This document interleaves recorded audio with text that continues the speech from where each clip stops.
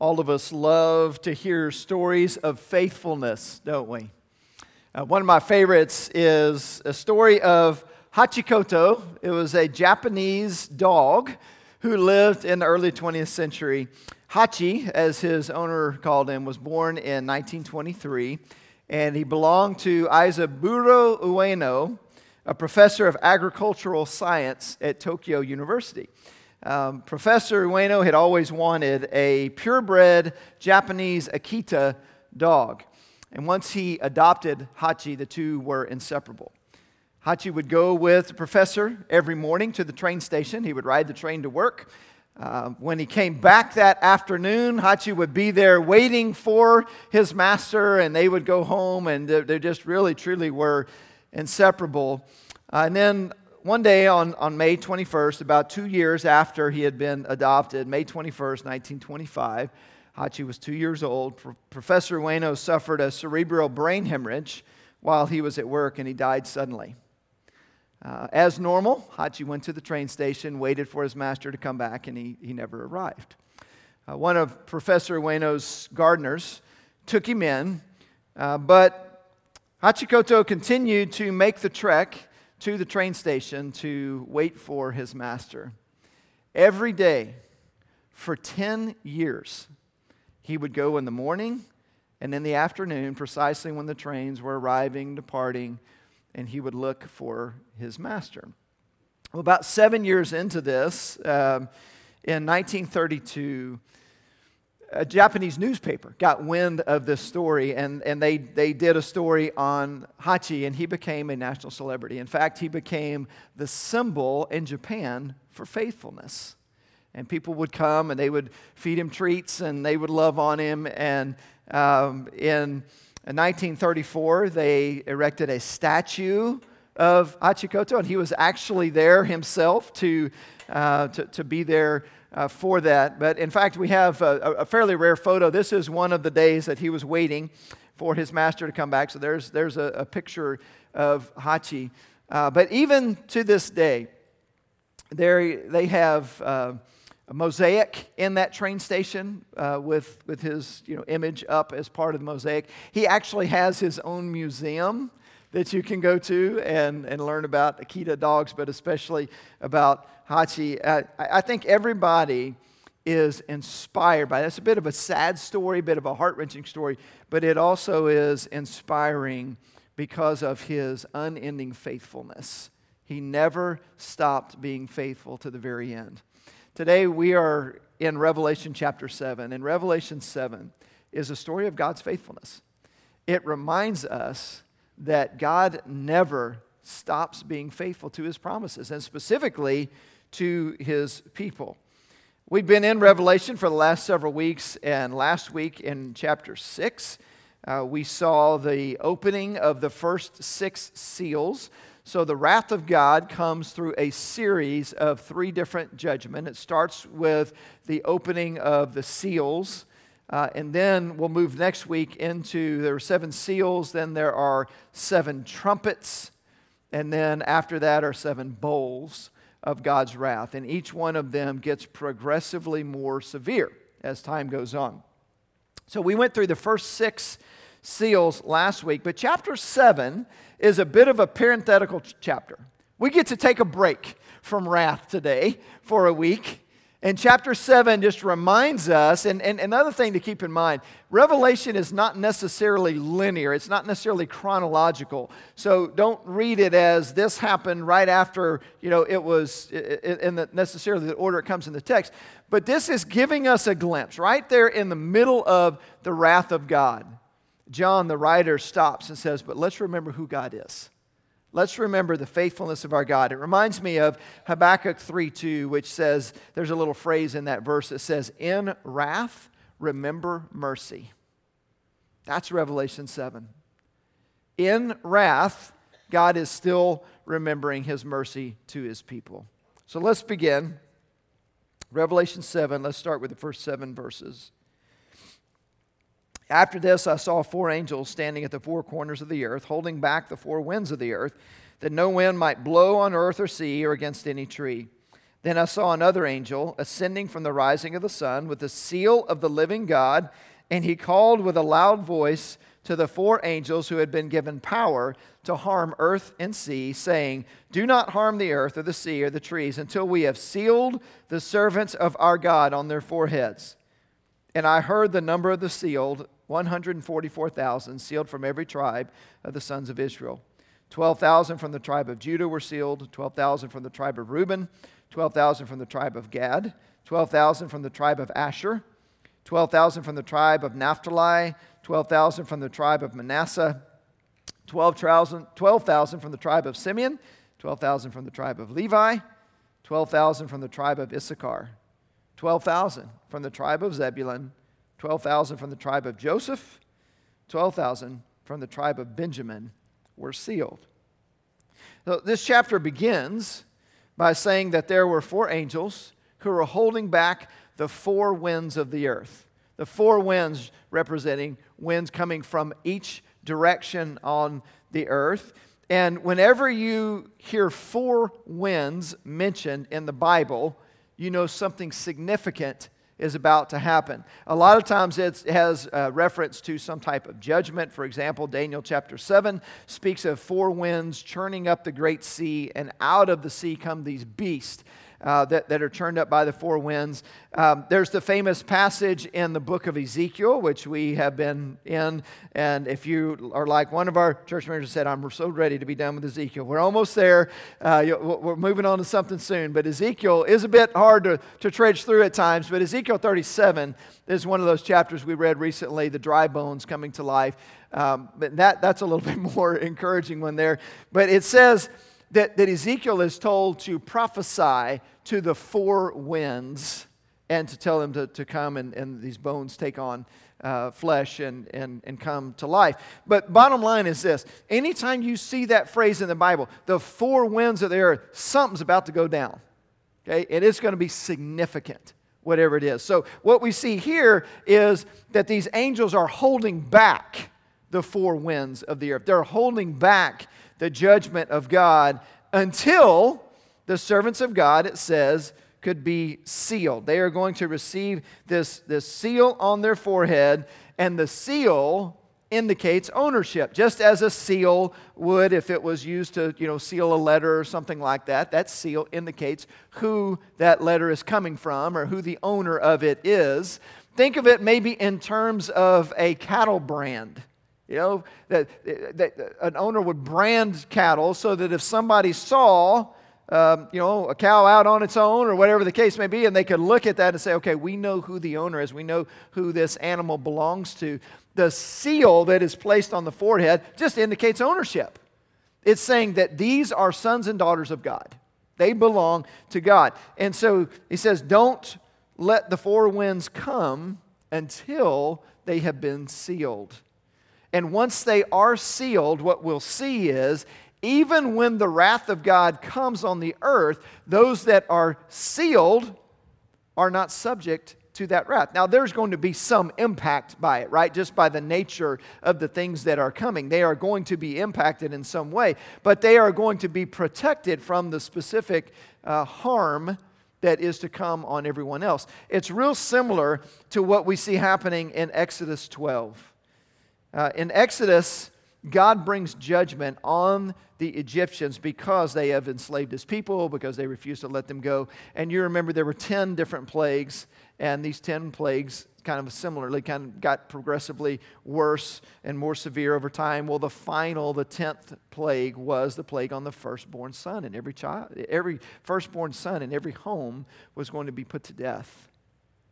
But God told His people before that was to happen to make an offering, take the blood, put the blood on the doorposts of their homes to indicate that they were, followers of His. They were covered in the blood, which there's a lot of imagery there. And when the angel of death came, he would pass over those homes. And so we celebrate even today the Passover when God spared His children and brought great wrath on all the other homes. It's real similar to what is happening in Revelation chapter 7.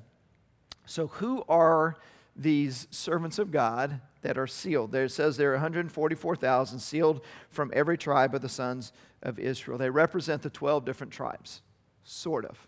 And I'll get to the sort of here in a minute because that's an interesting thing to look at as well. But contrary to the teaching of Jehovah's Witnesses, for example, this is not the number of people who will be saved and go to heaven. Jehovah's Witnesses teach there are only 144,000 that make it into heaven. And then, as we'll read in just a little while, once they passed the 144,000, they thought, uh-oh, what are we going to do now? So then it began to include what comes next, and that is this great multitude. So the teaching is there are 144,000 that are actually in heaven, and everyone else that is a faithful Jehovah's Witness is part of the multitude on earth, but they don't quite make it fully into heaven. That's not what it's saying here. It's saying very specifically that there were 12,000 from each of the tribes mentioned here who are sealed. These are Jewish people. And it's very clear from the context here, he's talking about specifically, there's not a spiritual Jew kind of a thing. These are literally people of the nation of Israel from the different tribes, and God knows who they are. I know the tribes have kind of been lost and all that, but God knows who they are. It's no problem for him to bring them back. That's who these people are. They're people who came to faith, or who will come to faith during the Great Tribulation. And that's not too far-fetched to consider that they have the background. They know the scriptures, right? And they probably heard who some claim Jesus is. They don't believe it, but then the church is raptured, and they realize, oh my goodness, Jesus really is the Messiah. So they come to him in large numbers. They come to faith. But what we see here, back to faithfulness, what we see is the faithfulness of God on display. All this time, God has not given up on his people and the promises in Scripture. Go back to Romans 11, for example, verse 1. It says, I ask then, did God reject his people? By no means. I am an Israelite myself, a descendant of Abraham from the tribe of Benjamin. So he clearly is talking about the Israelite people when he says God did not reject them. Then a little bit later in chapter 11, verses 25 through 27 says, I do not want you to be ignorant of this mystery, brothers and sisters, so that you may not be conceited. Israel has experienced a hardening in part until the full number of Gentiles has come in. And in this way, all Israel will be saved. As it is written, this deliverer will come from Zion. He will turn godlessness away from Jacob. And this is my covenant with them when I take away their sins. That phrase there, all Israel will be saved, it's obvious from the context. He's talking, it's not a spiritual Israel. He's talking literally about the nation of Israel because he said there was a hardening for a period of time so that the Gentiles could be brought in. But the time is coming when they will be brought back into the fold here, and all Israel will be saved. Meaning, I would read this passage, not every single person who is an Israelite will be saved because they still have to come to faith in Christ. But what he's saying here is all these tribes are represented, right? So in that sense, all of Israel will come back to faith in Christ. I think that's what he's talking about here in Revelation chapter 7. Now, if you're paying really close attention, and maybe you've studied this before, if you read this for the first time and you picked up on this, then you definitely get like 3 gold stars today. But he's listing out the tribes of Israel. The 12 tribes of Israel come from the 12 sons of Jacob. And if you go back and trace those, you'll see that the sons were Reuben, Simeon, Levi, Judah, Dan, Naphtali, Gad, Asher, Issachar, Zebulun, Joseph, and Benjamin. It can get a little bit confusing at times when the land is being divvied out because you sometimes see Manasseh, who is mentioned here, and Ephraim mentioned among the 12 tribes. That's because the Levites, who were the priestly people, did not receive an inheritance from God, an inheritance of property. It says that the Lord himself was their inheritance. And so Joseph, who was faithful to God in a unique way, was blessed to have a double portion of inheritance. So both of his sons, Ephraim and Manasseh, take on inheritance. So Joseph basically gets 2 because the Levites are not included in the distribution of the land. That makes sense? So that's where you see that. However, you might notice here that it mentions Manasseh and Joseph or Ephraim. So somebody's left out. Anybody know who's left out of the list here? It's the tribe of Dan. Now, if you want an interesting something to research, Google why was the tribe of Dan left out in Revelation 7. And you're going to get all kinds of different theories. You're going to get all kinds of ideas of why they would have been left out. One of the ideas is that because in Judges 18, I can remember exactly where that was. Judges 18, it talks about how this tribe of Dan had begun to worship idols. And, maybe this was a result of that or a consequence, a punishment for that. But if you go back to the blessing that was pronounced, that Jacob pronounced on each of his sons, really, really interesting. This is the so-called blessing. How would you like for this to be your blessing from your father? Genesis 49, verse 17, this is what he says to his son Dan. It says, Dan will be a snake by the roadside, a viper along the path that bites the horse's heels so that its rider tumbles backward. Thank you, Dad, right, for that wonderful blessing that you have bestowed on me in my future. But it's just really interesting to see the tribe of Dan. Now, we're not told. A lot of people will believe, one of the things that you'll see if you research this, there are a lot of people that believe that the Antichrist will come from the tribe of Dan, and maybe that's the reason that the tribe is left out. Bottom line is, I would, if you were to press me on it, I would say it has to do with their idolatry and just a consequence of that. But the bottom line is, we really don't know for sure. The Bible does not say specifically why this tribe is not mentioned, but they're not. What we do know is that God has kept His promises to His people. And I would not read this as that means that there will be no person whatsoever from the tribe of Dan who is saved during this period, but that there is something significant here. There is some type of lasting consequence on that tribe as a result of, God's choice, but that's got to be tied to something. It just doesn't mention specifically what it is.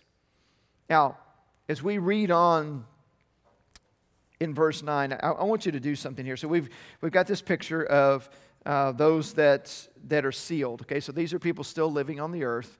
They are believers during the time of the tribulation, but they've been sealed by God. They've been given protection from God in a unique way. And then it goes back to the picture of heaven. And I want to read verses 9 through 12. I want to ask you to do something I don't think I've ever asked you to do before.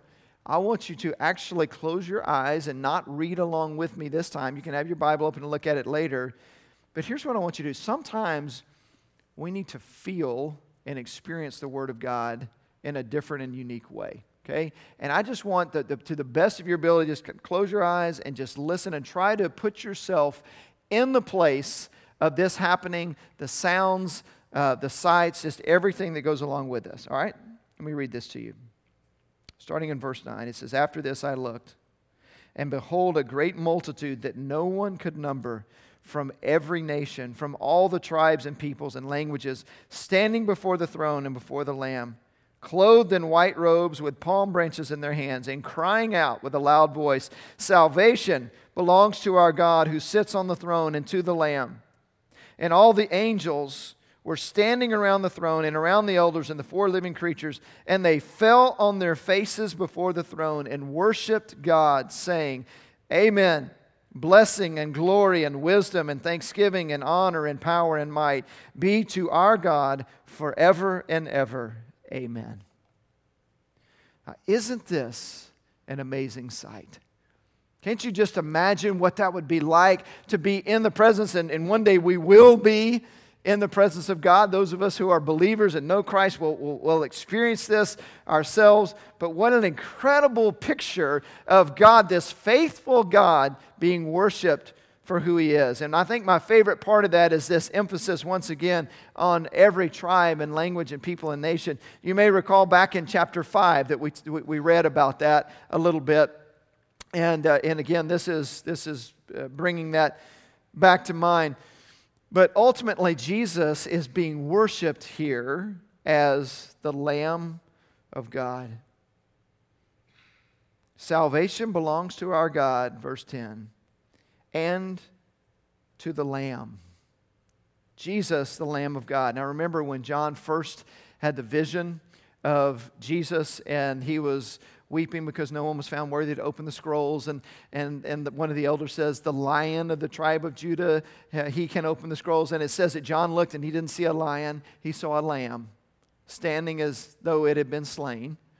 And so there's this, again, sacrificial picture of who Jesus is as he is being worshiped in heaven. He is being worshiped here as the Lamb of God, the ultimate sacrifice, who shed his blood. Back to, by your blood, you've purchased people from every tribe, language, nation, people.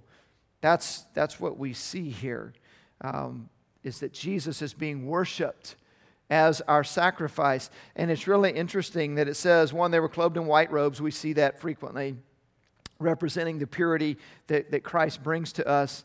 But it also says that they had palm branches in their hands. This is the only other place in the Bible outside of what we refer to as Palm Sunday, Jesus' triumphal entry into Jerusalem. The only other time that palm branches are mentioned. The other was John 12. Well, it's mentioned in several Gospels, but I'll give you one example of that same story mentioned in different places. John 12 and 13 says, the next day the great crowd that had come for the festival heard that Jesus was on his way to Jerusalem. They took palm branches and went out to meet him, shouting, Hosanna, blessed is he who comes in the name of the Lord. Blessed is the King of Israel. See, this was a way to celebrate victory. That's what palm branches were all about. They were a celebration of victory. If you go back to even the Festival of Tabernacles, which is specifically for the purpose of remembering God's faithfulness, delivering his people out of Egypt, it says in Leviticus 23, verse 40, on the first day you're to take branches from luxuriant trees, palms, willows, other leafy trees, and rejoice before the Lord your God for 7 days. They're rejoicing over God's deliverance of the people. That's Old Testament. That's this festival. Revelation 7, they're still rejoicing over God's deliverance of the people. But it's not just delivering them out of Egypt or out of physical bondage. They're rejoicing now that they've been delivered from spiritual bondage. They're rejoicing over the salvation that belongs to God and to the Lamb.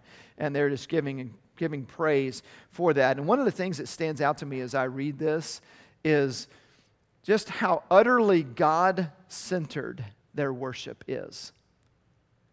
Now, you might hear that statement and say, well, duh, it's worship. It's supposed to be God-centered. Yes, it is. But that's not always how we see things in our culture today.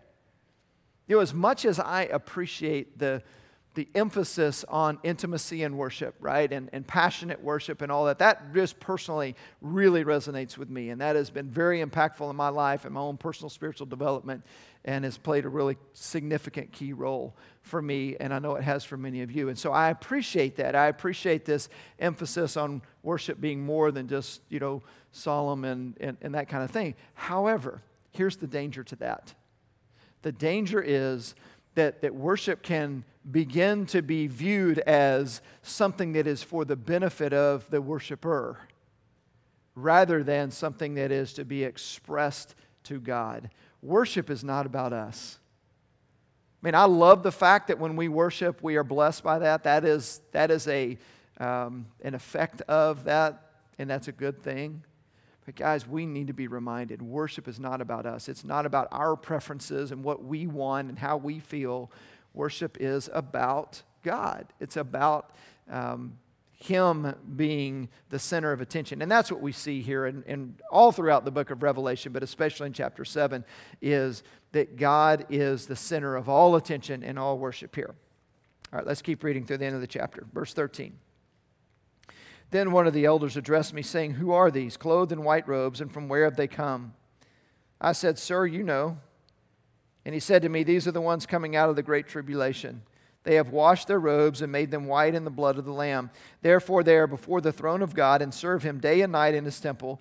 And He who sits on the throne will shelter them with His presence. They shall hunger no more, neither thirst any more. The sun shall not strike them, nor any scorching heat. For the Lamb in the midst of the throne will be their shepherd, and He will guide them to springs of living water, and God will wipe away every tear from their eyes. John says that one of the elders asked him, who are these? All these people, this great multitude here that is described, who are they? And John has no idea. He doesn't know. And he's like, he doesn't try to come up with an answer. Or, he says, you know. Like, you tell me, you know the answer to that question. The answer is, he says, they are the ones coming out of the Great Tribulation. That word out of would be an indication of this is the church that is pulled out, right, on the front end of this tribulation. The church is raptured, meet the Lord in the air. They have come out of this Great Tribulation. It says that they're wearing white. Their robes have been washed in the blood of the Lamb. Made them white in the blood of the Lamb, which is very ironic because we tend to think of blood as soiling things. Try to get blood out of something white, and that can be a bit of a challenge, right? But in this case, it's what brings purity. Again, reminds me back to Revelation 5, verse 9, where it said, and they sang a new song, saying, worthy are you to take the scroll and open its seals, for you were slain, and by your blood you ransomed people from every tribe and language and people and nation.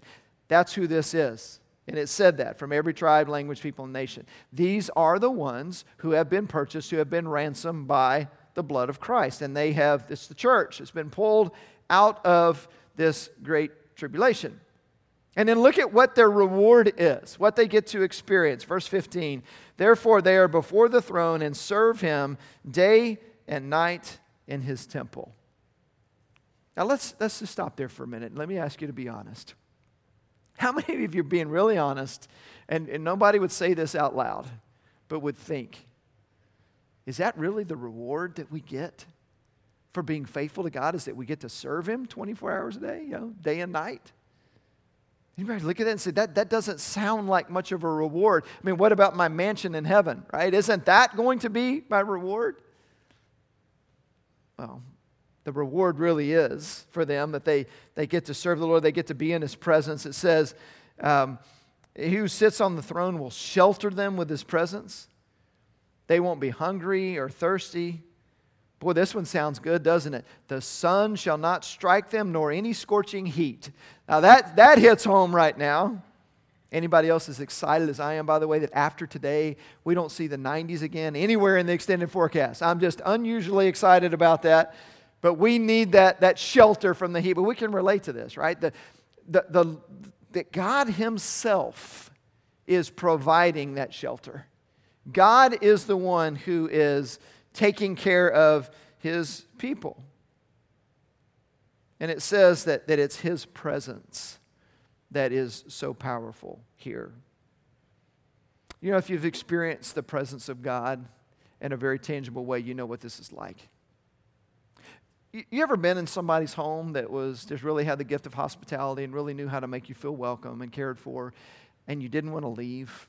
You ever had an experience like that? It's like, man, I feel so good here. I feel so loved here. I don't want to leave because of the way I'm being cared for.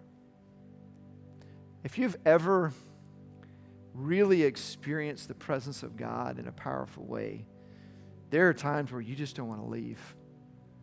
I mean, I can think of times where I've been in a worship environment or even just off on my own somewhere with God, and it's like I just don't want to leave. You don't want it to end, right? Like you just want to stay in the presence of God. The reward that the people of God, that the saints get, is you don't have to leave. You don't have to leave the presence of God. Now, I know that the presence of God goes with us everywhere that we go, but there's got to be something unique about physically being in the presence of God.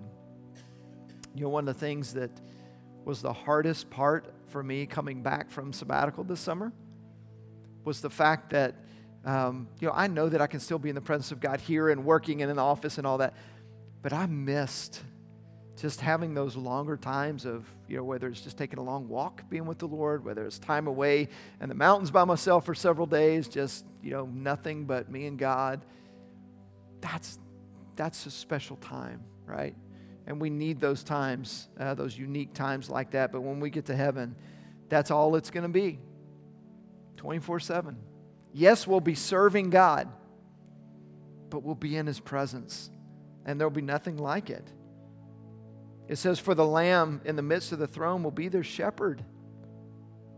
We've been in the book of Ezekiel recently, and earlier on in the book, there was a place where it talked about the shepherds were not taking care of the sheep.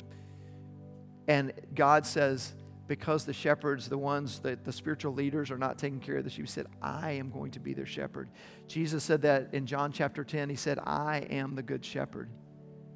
Isn't that remarkable?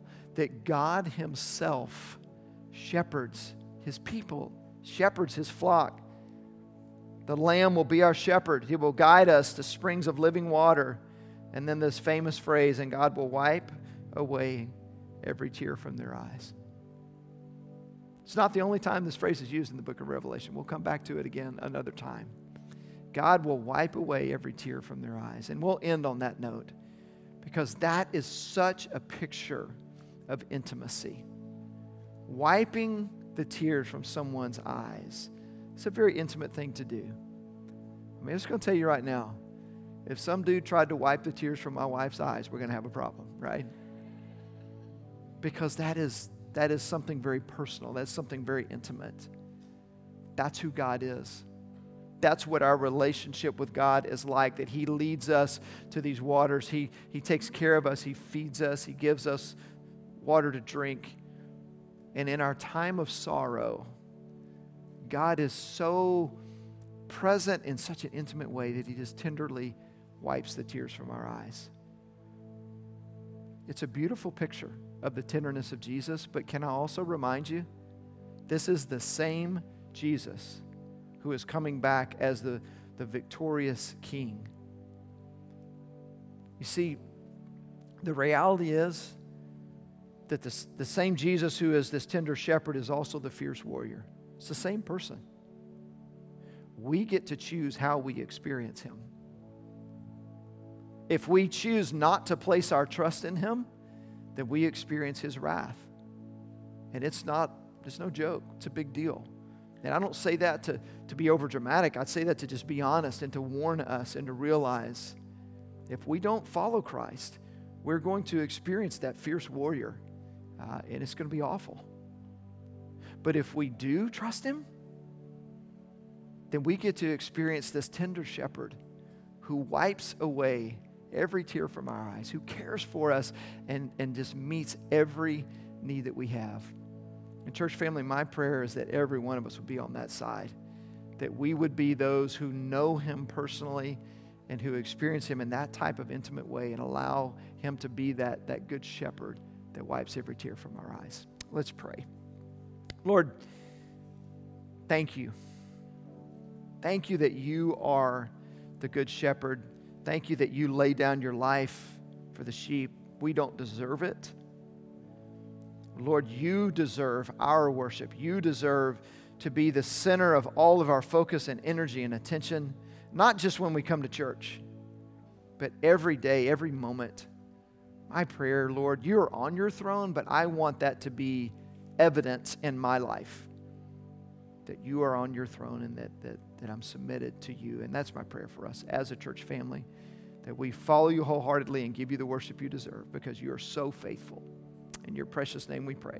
Amen.